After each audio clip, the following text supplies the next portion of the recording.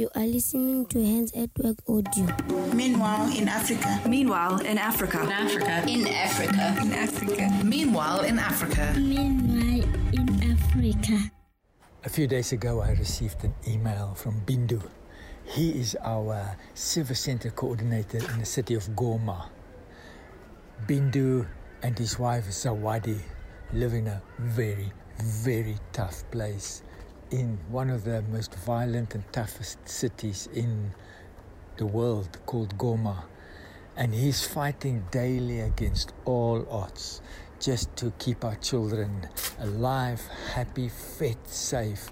In fact, a month ago, Bindu broke his leg in a car accident on a Saturday afternoon on his way back from our children.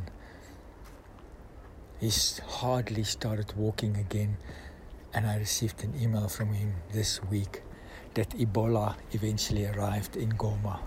For the last few months, we watched the Ebola virus lingering in the outskirts of Goma. The World Health Organization described it as a perfect storm, the biggest nightmare, and it was all over all the news headlines in the last few days that they called it a health crisis. Goma being a city with hundreds and thousands of people in and out from Rwanda, Uganda, Burundi, people always on the move. And within that you've got armed groups and many, many challenges that made it a nightmare. Think of our children this week.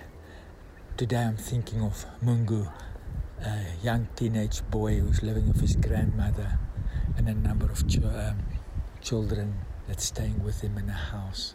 And just how extremely vulnerable they are. Already, as it is, they're facing so many challenges. This week, Ebola was added to that. This week, they've got another thing to face. I remember when I sat in his shack with his grandmother earlier this year, and she shared with me how tough it is for her just to get a piece of land to plant her harvest on. And after she managed to get it, how more than half of her harvest was stolen. Just daily struggles to survive. And now the Ebola crisis that they face. But you know, Bindu and Zawadi and Mungu are tough, resilient. And they know that we are together with them. They're standing in faith, knowing that we support and stand with them.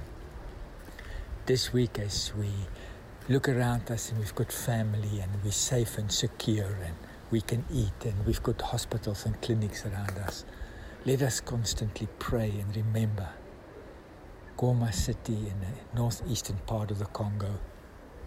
In particular, let us remember the children at Hands at Work is caring for. You are partnering with us in that. It's a great work. Let us continue to pray. www.handsatwork.org